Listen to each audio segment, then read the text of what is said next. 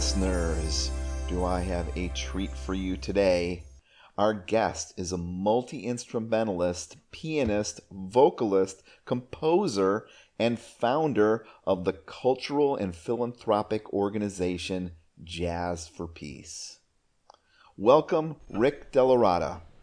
Hi, Scott. Thanks so much for having me, and glad to be here. Tell us about your true azimuth, Rick.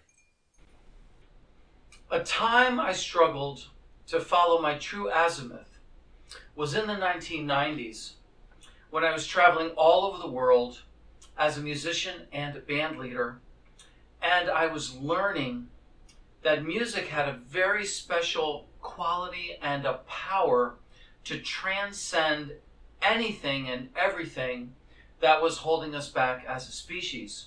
From race to creed to color to language, you name it, music could transcend all of this and had an ability to have a profoundly positive impact on our world.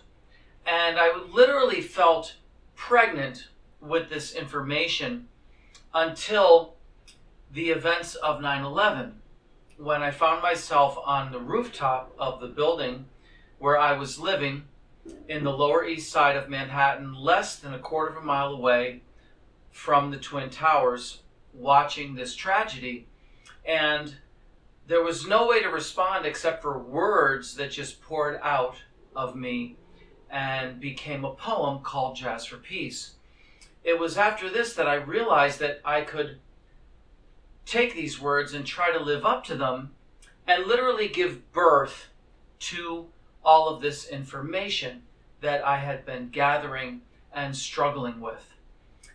So the next thing I knew, I was launching a benefit concert series, an instrument donation program, an educational series, and traveling all around the world again, but this time helping over 850 of the world's most outstanding causes and redefining peace as something that can heal the world by helping the world's most outstanding causes, not only addressing the problems of today, but also the problems of tomorrow that we are going to face if we don't solve the problems of today. And I'm going to do that right now, right before your very eyes or ears, by playing this song that I'm just going to make up off the top of my head. I've been doing it all the different podcasts, and it's called Free JA. And this addresses the problem of freedom of speech and the need to be able to report